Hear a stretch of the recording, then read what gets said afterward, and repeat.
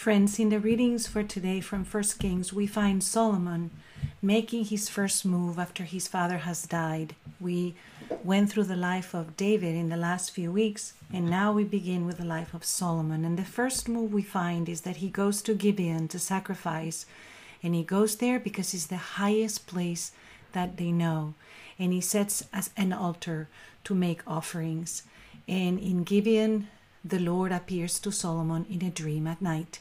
Just that piece alone from the Old Testament can help us in our life today. And that's what we try to do in this podcast, right? Looking at the readings from the Old Testament, the New Testament, and finding how they apply to our prayer life, how they apply to aligning our heart with the heart of God. First, we find a king that is aligning his heart with God because he's setting up an altar. And he's setting up an altar following the traditions of the time to bring the very best things that he has and offering them to the Lord. So in what way are you doing that in your daily life? You are the king or the queen of your life. Where are you setting up your altar daily so that you can offer to the Lord the very best things you have? Because when we give to the Lord, we open ourselves to the relationship. The Lord responds. And in what way does the Lord respond to Solomon? He talks to him in a dream at night. Let us pray today, brothers and sisters, that the Lord may continue to speak to us through our dreams, through visions, through prophecies, through words that come to us as we participate in the liturgy of being in the altar of God in our daily life.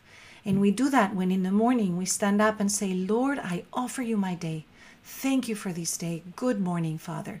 It can be as simple as that on a day where you're very busy. It can be like worship and you're listening to music and you're reading the Word of God. It can be going to Mass if you can go to Mass. It can be attending a Bible study where you are instructing or instructed by others in community. It can be praying, gathering for a prayer.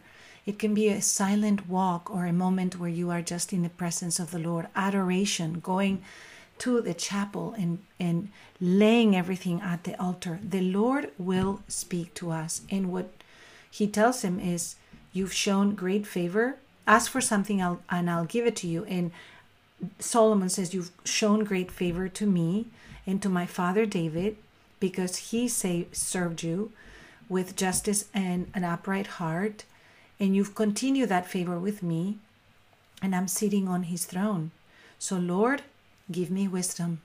So friends, today we are going to ask for wisdom. We're going to ask that God help us distinguish right from wrong, that he will help us govern our life and our world, govern our family, govern our relationships, because we know what is right and what is wrong. And the Lord says, because you've asked for that, you will be the wisest person ever. So we can ask with Solomon that we may find joy in living according to the law of the Lord. And for that, Psalm 119 helps us because it says, Lord, teach me your statutes.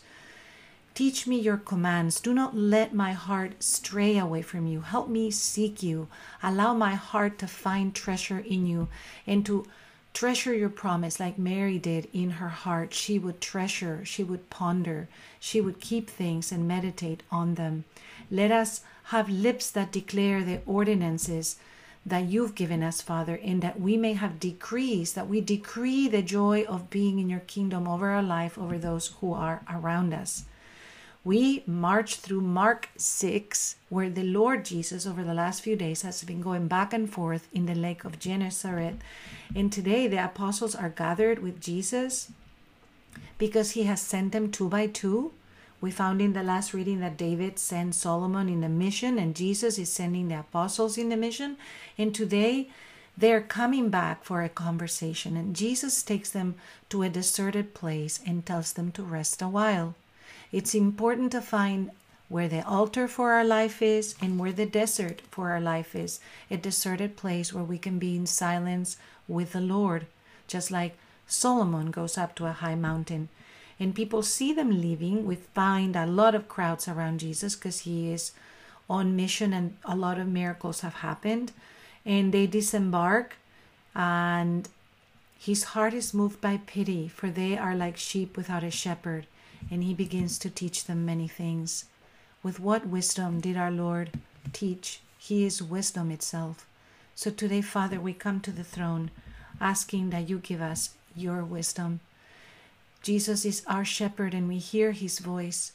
We know his voice and we follow him. Allow us to be surrounded by angels that assist us, that give us courage, that correct our path, Father, that give us the gifts that are available so that we can take on the journey, that our mouth can decree the rejoicing of living in your kingdom so that others can join, that we may have an altar every day, made an altar of our life so that you reign supreme, so that our wisdom comes from you, so that our knowledge comes from you, so that our understanding comes from you, so that what we share with others comes with a growing gift of the Holy Spirit in our hearts. We ask you for more, Father. Give us your grace, give us your glory, give us your majesty in our lives so that it falls on us and we can share it with others. Lord Jesus, thank you for disembarking in the shores of our life.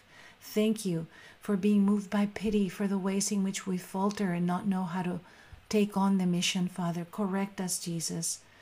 We are your sheep, Lord, and we ask for your help today because we praise your holy name. Lord Jesus, amen.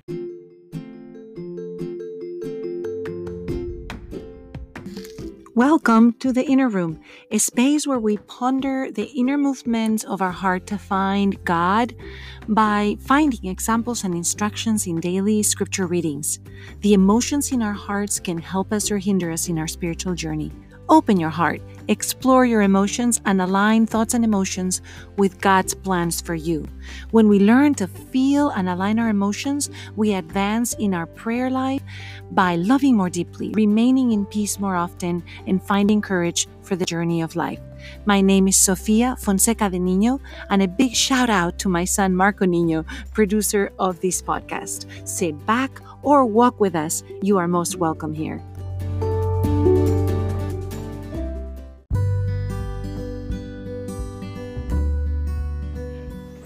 Hello, this is Sofia Fonseca de Niño, and I welcome you to this Inner Room.